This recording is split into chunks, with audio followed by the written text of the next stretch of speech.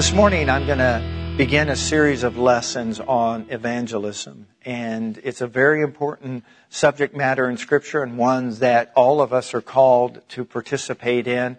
And you may not feel like you're qualified to speak on the Lord's behalf or to represent Him to those that are hurting or lost or perishing.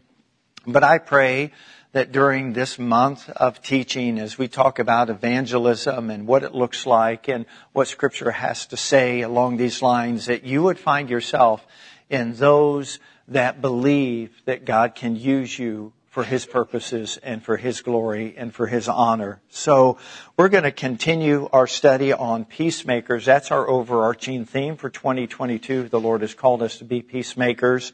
And we are at that place where we're going to begin to investigate what Scripture has to say more specifically about evangelism. I think we all know and all have an understanding that God has called us to go and has commissioned us to represent Him. But sometimes we're not quite sure if we're qualified to do that.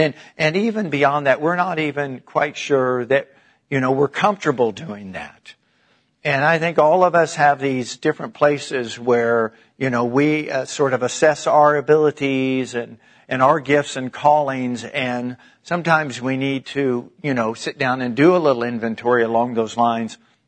But you can never factor out the God factor. The God factor makes up for all of our weaknesses, all of our insufficiency, all of our concerns, all of our anxieties. I mean, you heard this morning Kim share that she felt like she was not even remotely qualified to do what she's doing. But when you partner with God, the greater than factor kicks in, and then you just look back and you're just humbled and amazed and thankful. But it's not going to happen until we make that commitment. It doesn't happen until you make that commitment and start taking those steps of faith. And then the Lord begins to show up and do what only He can do.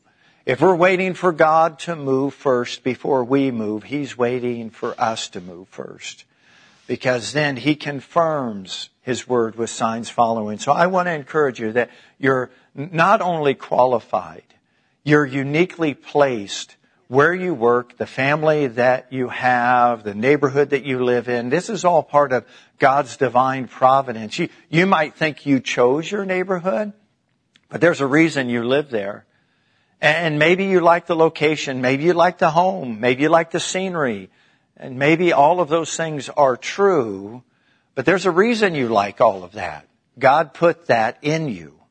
You like a certain setting, and you like a certain location, but it's not just for the setting and the location purposes. There's people that live around you.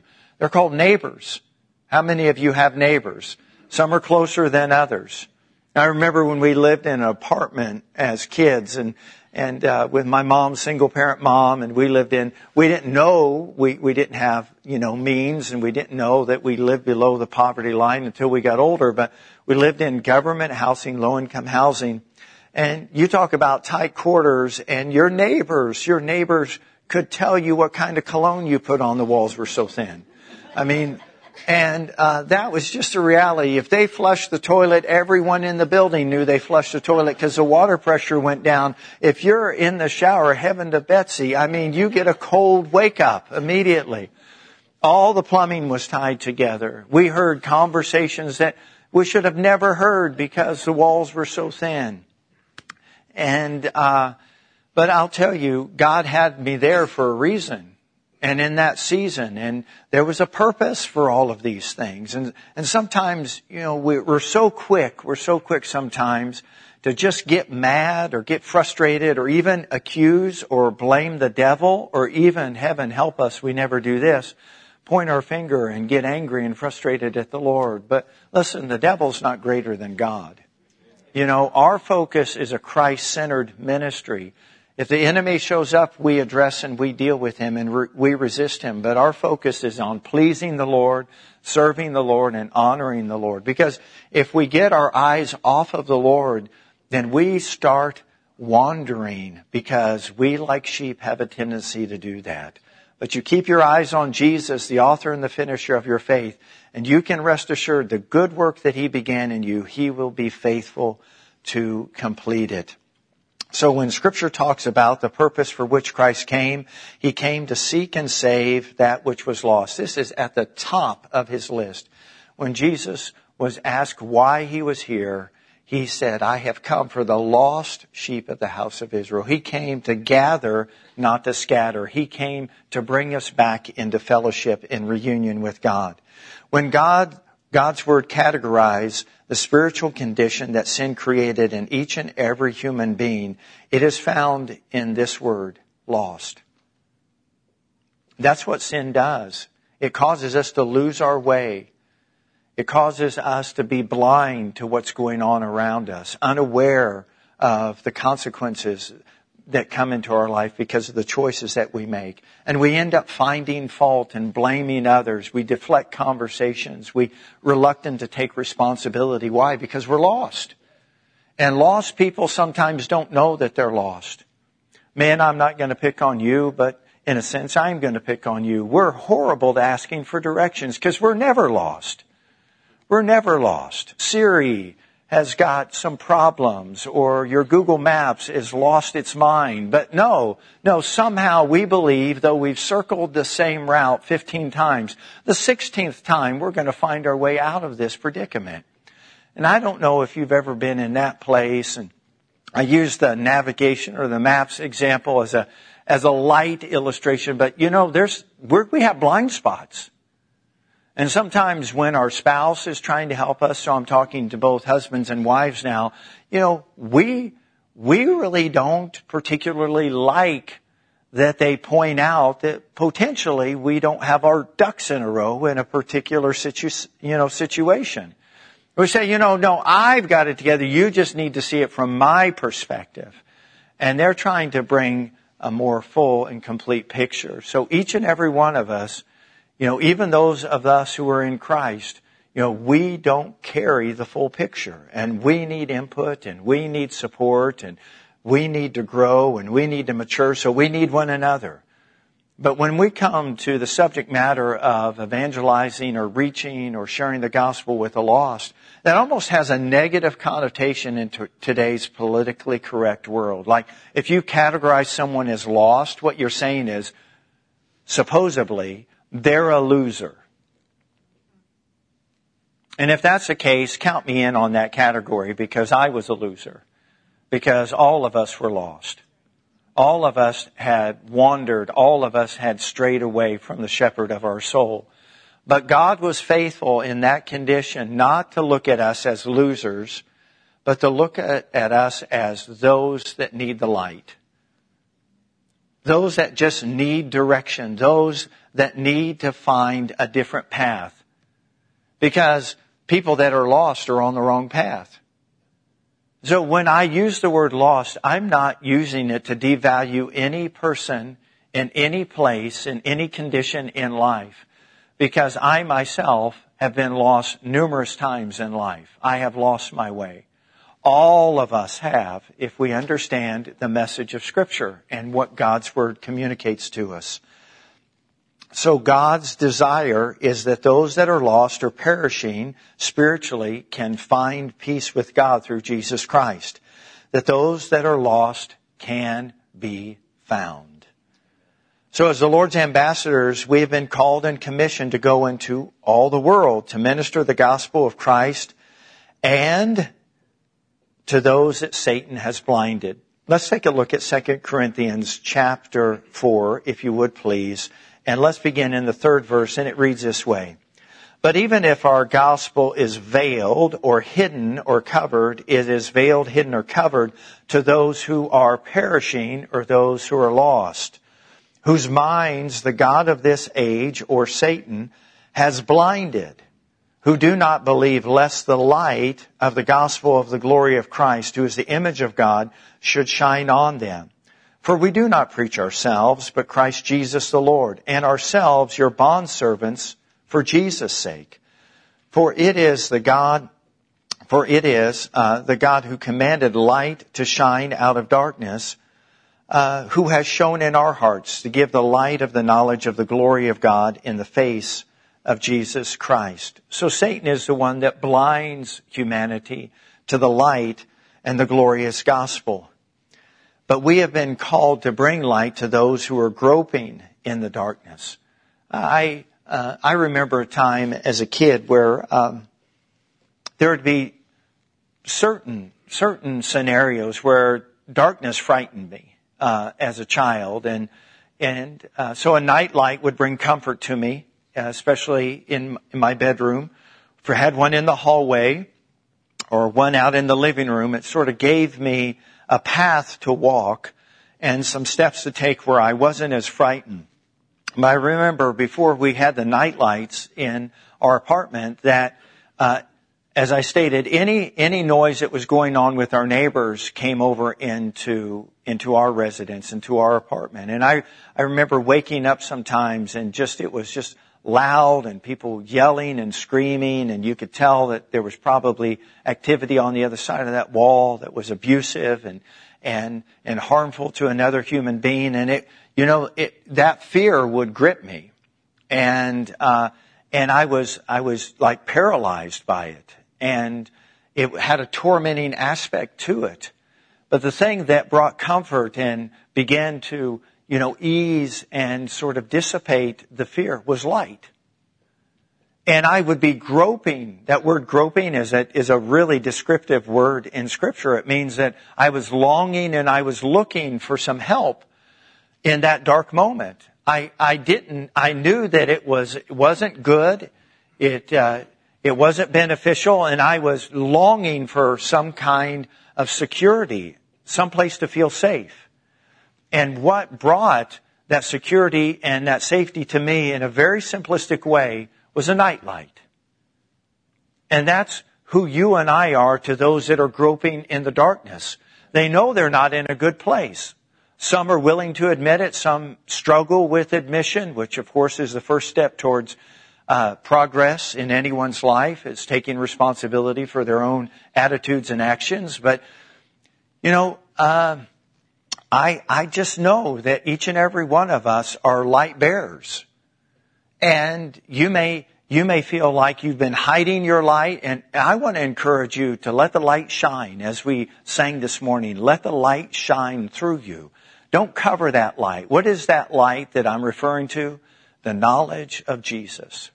That's light. The knowledge of the truth. That's light. And you help people that are groping in darkness, because they weren't created to grope in darkness. They were created to have a relationship and fellowship with God. But that's where they are. And it's created this scenario in their life where they're paralyzed, they're tormented, they're fearful, they're apprehensive, they're guarded, they have trust issues. They don't let anyone get too close. They keep everyone at a certain distance. And so if you can identify with any of the above, right? We protect ourselves, we cover ourselves, we do all of the things that Scripture says that we do when we're in darkness. But when the light comes, when the knowledge of the truth comes, so comes freedom. And so comes victory, and so comes, deliverance and health and wholeness. And each and every one of us have people that are strategically placed in our life that God wants us to bring light to them. He wants us to bring the knowledge of His love, the knowledge of His truth, the grace of the Lord Jesus Christ into their world, just like we were strategically placed in someone's life who brought us the light. That someone in my life began with my uncle when I was a young child. My uncle, as I've shared with you many times, was the fun uncle. He was the crazy uncle. He was the uncle that said, "Don't worry, I won't tell your mom that I let you ride the motorcycle without a helmet." I mean, he did, hey, I know you're not old enough to shoot a shotgun, but you're with me. It's going to be safe. Just the kind of uncle that you wanted to do stuff with, because, he did stuff. This is the same uncle that got kicked out of the University of Colorado, Regis University, the University of Oklahoma, Oklahoma State University. So, he had some institutional authority issues, and he got kicked out of all of those universities. But when he was on sort of the last leg of his groping and fighting and looking and longing for God, God brought a young girl named Candy into his life from Illinois, into this Oklahoma boy's life. And she took him to a Bible study, and the light and the knowledge of Jesus Christ came into his world, and he was born again. He was born again. And then from that, I was, one of the ones that he shared that truth with. And then there was a coach. I was strategically placed in this coach's life, and he brought the gospel to me.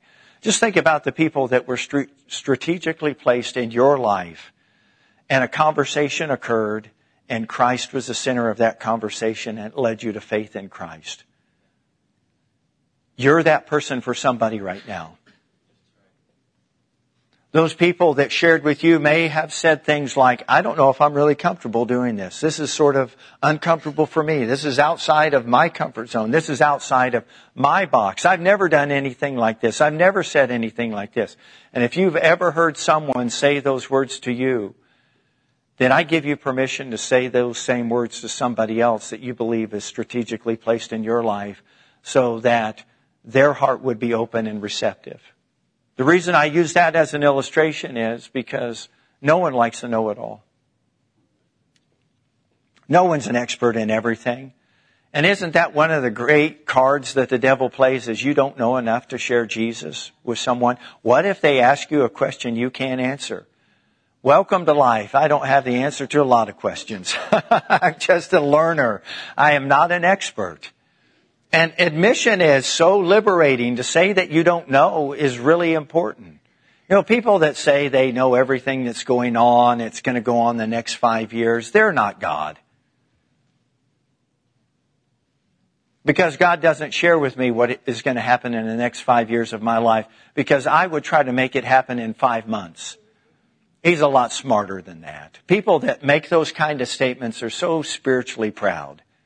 The ministers that get up and always say that God told them what's going to happen in the next 2 or 5 or 7 years, I would say, wow, that's really, really dangerous territory. I'll talk to you in 5 to 7 years and see how many of the things that you said were going to happen have actually happened.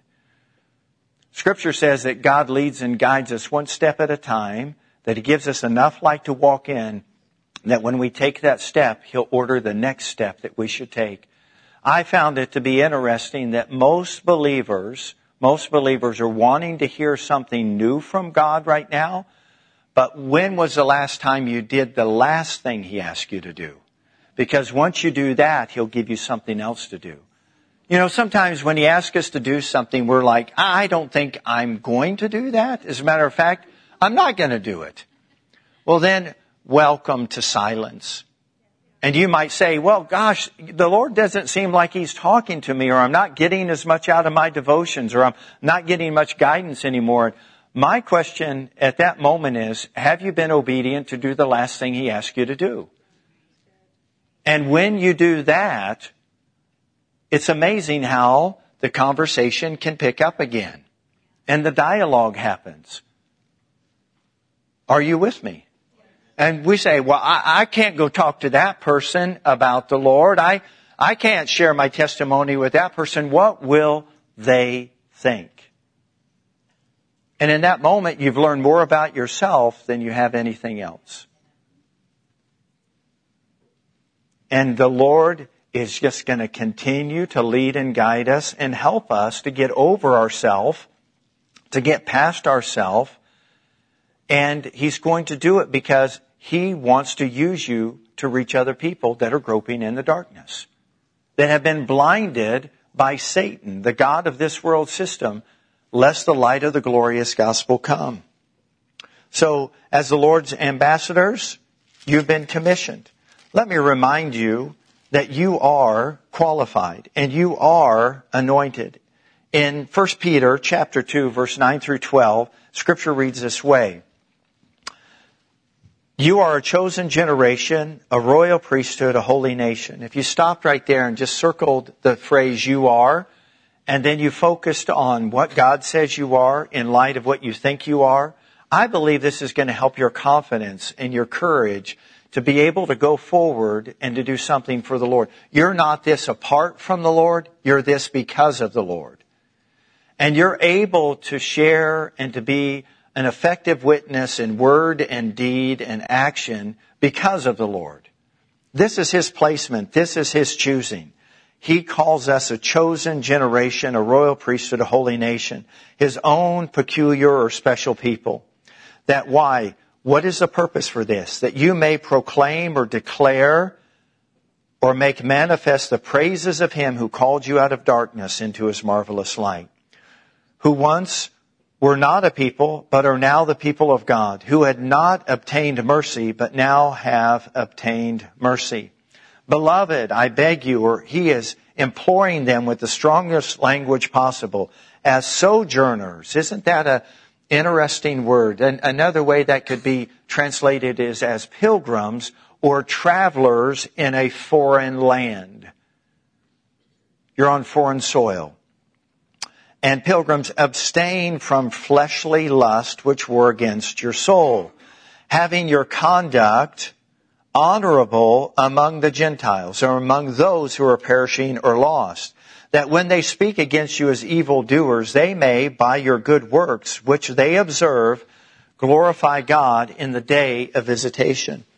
There is this glorious appointment or day of visitation that God has for every person that has ever lived or will ever be alive on this planet.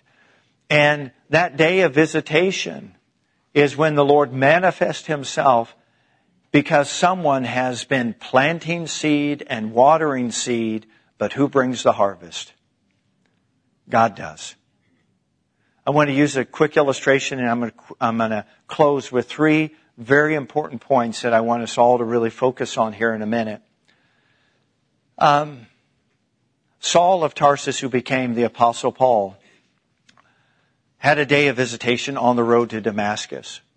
But I promise you, before that day of visitation, there were people that were planting seed and watering seed in his life, because he was encountering Christians on a daily basis, not to seek out their faith, but to silence their faith. But what happened is, through their good conduct, through them being taken and imprisoned, from some of them losing their life, they were a seed, an eternal seed in the life of Saul of Tarsus. And then others who were abducted, taken away from their families because they wouldn't deny the faith. And they were taken because Saul had sought out the authorities to get authorization to abduct people, to put them in prison, to put them to death if they confessed the way of Christ was the only way. And he was a staunch defender of the law and a Pharisee of the Pharisees and a hard man. He describes himself as insolent, arrogant, and rude, the chief of sinners, lost, perishing. But everyone that he went to abduct and to cause pain into their life, he was unaware, but God was working through those witnesses, working through those testimonies, working through those people being faithful, so that one day, when he was on another journey and traveling down the road of Damascus, Jesus manifested on a day of visitation. And Saul was converted to Christ. He asked, "Who art thou?" And he said, "I am Jesus whom you are persecuting." Think about that. What if those people weren't faithful to the Lord that he was abducting? What if they denied the faith? What if they, caved into the pressure and didn't let their light shine and didn't let their love for the Lord manifest? Then we wouldn't have a convert named the Apostle Paul. God visits people when there's sufficient work that's been done by His witnesses, and then He shows up as the faithful witness in their life, and He says, "Yeah, I'm the one that people have been telling you about." How does He do that? He does it miraculously by His Spirit. I can't tell you how He does it. It's like trying to explain wind. You see the results of it, but you don't see it. I see the effects of it, but I can't tell you which direction it came from until I see what direction the evidence moved. And so it is when you and I are representing and walking in the light. Hey, you may not see anything with the natural eye, but the wind of God's Spirit is working in that person, working in that environment, working in your home, working in, your work environment. All the while. Why? Because you didn't put your light under a tent. You let it shine. You are the light of the world. You are a chosen generation, a royal priesthood, a holy nation. You are a special and called out people. So here are 3 things. Are you guys ready? 3 things that hurt our witness. Number 1, we try to fit in. We want to be like everybody else. We want to be the cool kids. We want everyone to like us. We don't want any resistance. We don't want any persecution. We don't want anybody, to challenge us. We want it comfortable. God, can you make evangelism comfortable? That's like Jesus asking the Father, could you make the crucifixion a little more comfortable? Could you make it more convenient? No, in order to be able to be an effective witness for the Lord, we have to forget about fitting in. You say, well, Paul said, I became all things to all men so that I could win some. That doesn't mean he tried to fit in. What it means is he tried to understand where those people were so he could bring them to the light and the knowledge of God. Great examples of that throughout Scripture. He didn't enter in to sin in order to save the sinner. He stayed in the light. You can't defeat the devil and walk in darkness. So trying to fit in, trying to be like everybody else, trying to just always be accepted, being one of those kind of people really, really not only confuses you, it confuses those that you're trying to share a true message with. They're like, hold on. If this is so great, then why are you doing the same thing that I'm doing?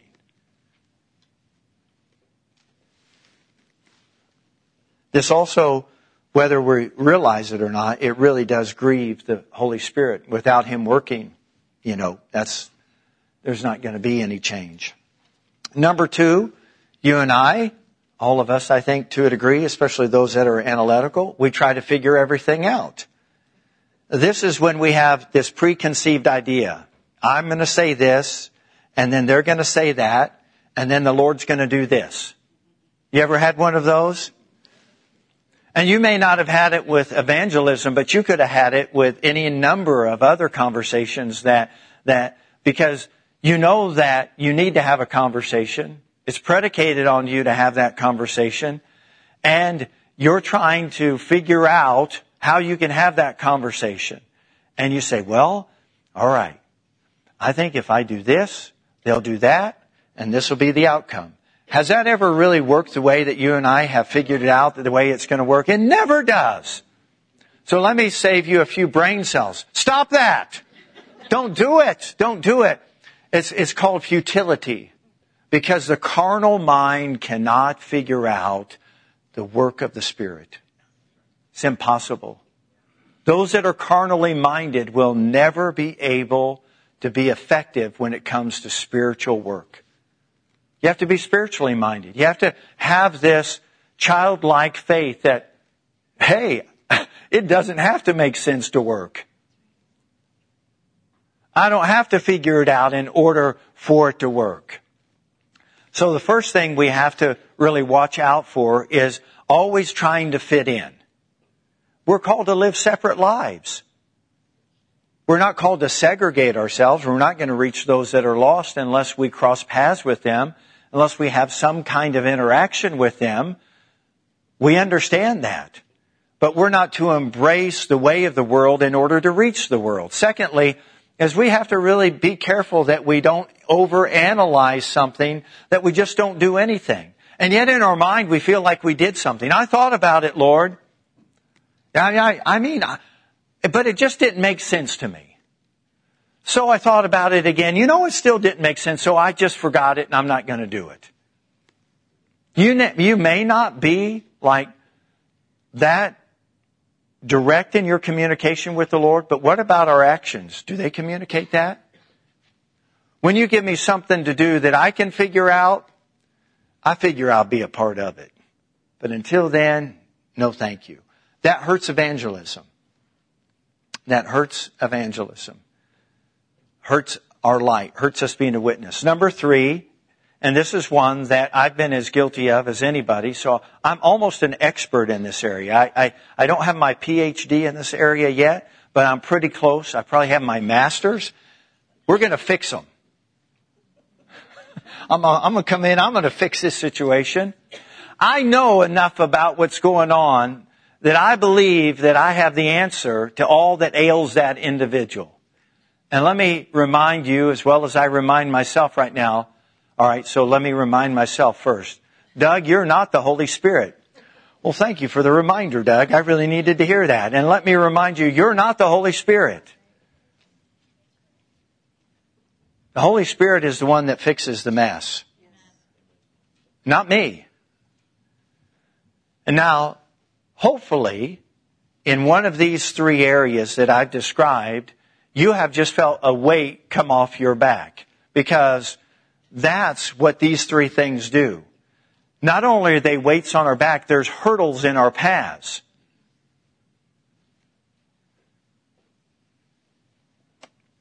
We're going to fit in. That's a lot of work. It's a lot of work. We're going to figure it out. That's even more work. We're going to fix them. That's way too much work.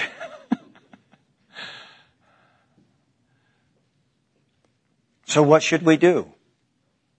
And how should we conduct ourselves? Let's take a look at what Jesus did. And then we're going to pick up here next week. This is just a great example. Remember I said that Jesus' purpose when He came was to seek and save those that are lost? Turn to Luke's Gospel chapter 19 and notice how Jesus didn't try to fit in. He didn't try to figure this out. He didn't try to fix anyone. He just really was aware of the opportunities around Him, was observant, and the Spirit of God was working through Him. All right. Luke's Gospel 19, verses 1 through 10. It says, Then Jesus entered and passed through Jericho. Now behold, there was a man named Zacchaeus, who was a chief tax collector, and he was rich. And he sought to see Jesus, who Jesus was, but he could not because of the crowd, for he was of short stature. So he ran ahead and climbed up the sycamore tree to see him, for he was going to pass that way. And when Jesus came to the place, he looked up and he saw him. And he said to him, Zacchaeus, make haste and come down, for today I must stay at your house. So he made haste and came down and received him joyfully. And when they saw it, they all complained, saying, He has gone to be a guest with a man who is a sinner, lost and perishing. Then Zacchaeus stood and said to the Lord, Look, Lord, I give half of my goods to the poor, and if I have taken anything from anyone by false accusation, I restore fourfold. And Jesus said to him, Today salvation has come to this house, because he also is a son of Abraham. But he lost his way. He lost his way on his career path. He became powerful. He became rich. He became influential, but he was still lost. But he had heard about Jesus. Someone had been communicating to him about Jesus. He had awareness of who Jesus was. And when Jesus visited him that day, he said, there's a huge crowd here, but I'm having lunch with you today in your house, in your safe place.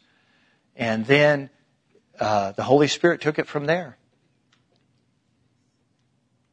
Jesus didn't tell him to do any of that. The Holy Spirit fixed Zacchaeus. The Holy Spirit fixed him. Well, I feel weights coming off shoulders right now. The Holy Spirit fixed Zacchaeus. Jesus just showed up and had lunch. And the Holy Spirit took it from there. Light entered into his house. And he started saying things. I imagine he slapped himself 3 times. Man, I'm going to have to go to the bank after this lunch and get some things right. Jesus didn't try to fit in. Jesus didn't try to figure him out. Jesus didn't try to fix him. Jesus just welcomed him, loved him, acknowledged him, affirmed him, spent time with him, and the Holy Spirit took it from there. Thank you for listening to today's message. We hope that it encouraged or inspired you to God's best. If you have any questions about today's message, need prayer, or would like to learn more about Living Word Fellowship, please call 641-828-7119 or visit us at lwfknoxville.com.